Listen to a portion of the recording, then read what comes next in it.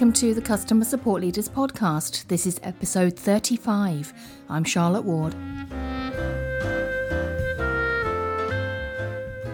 The theme for this week is managing performance, so stay tuned for 5 leaders talking about that very topic. Today, I'd like to welcome back Simone Secchi. So, Simone, the topic for this week is managing performance issues, and if you have any particular wisdom or excruciating or wonderful stories in this area, I'd be very pleased to hear them. Absolutely, yeah.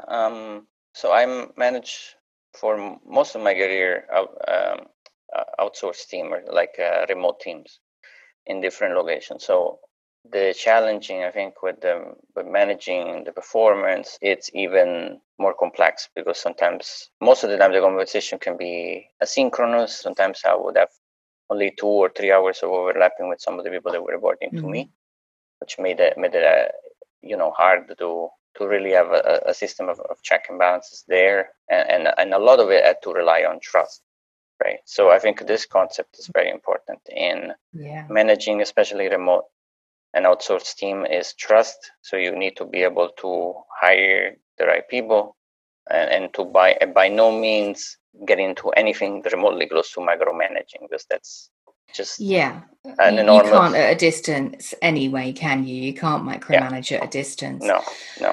When you talk about outsourced teams, you're talking about teams that are provided by other businesses. You're not talking about just offshoring.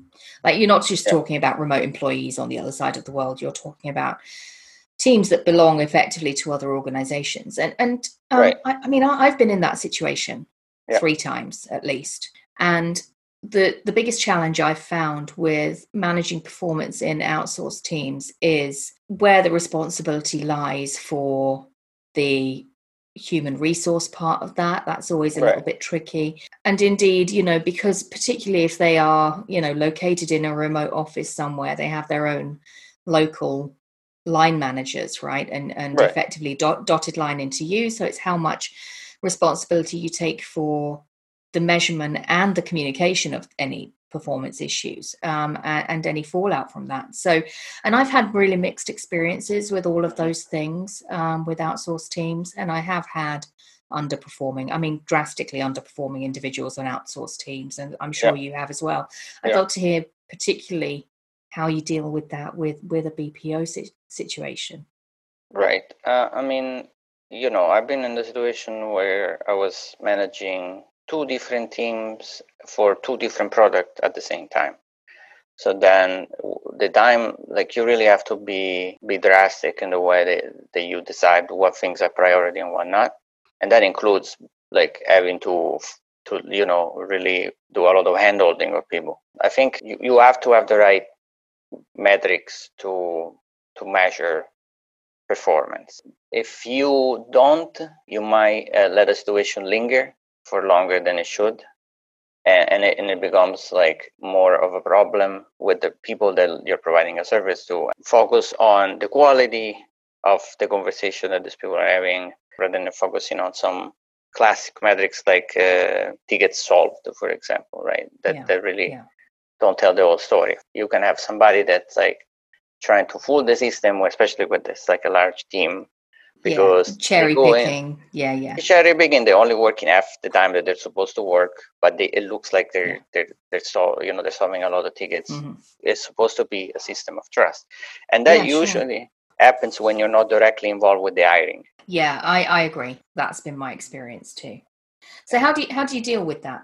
Well, you have to set the right expectation from the beginning, right? But if you have somebody that is going to be disingenuous, that doesn't matter. At the end of the day, that's not going to necessarily save you from an uncomfortable situation. If somebody betrays your trust, you have to really make them understand the gravity of it and, try to correct that, but still I think you have to make the situation official. So I worked directly with HR when things like that were happening.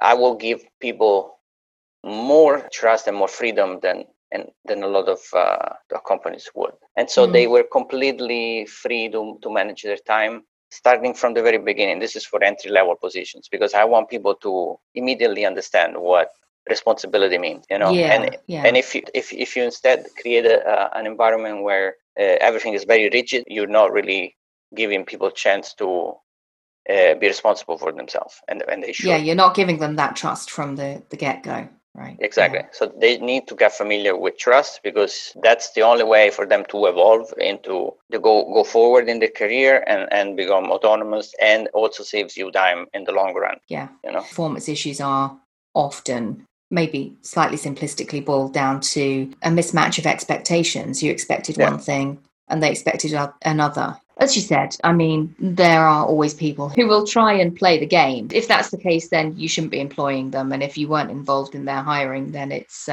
certainly time to help them consider their place in the organization, right? But if we're talking just more a performance issue that can be coached away, part of the coaching exercise for me is reestablishing those expectations. Then whether it's outsourced or not, remote or not, or or formal or not, I think that's the answer. I think it's you're right. It's about expectations, and it's better to set those early.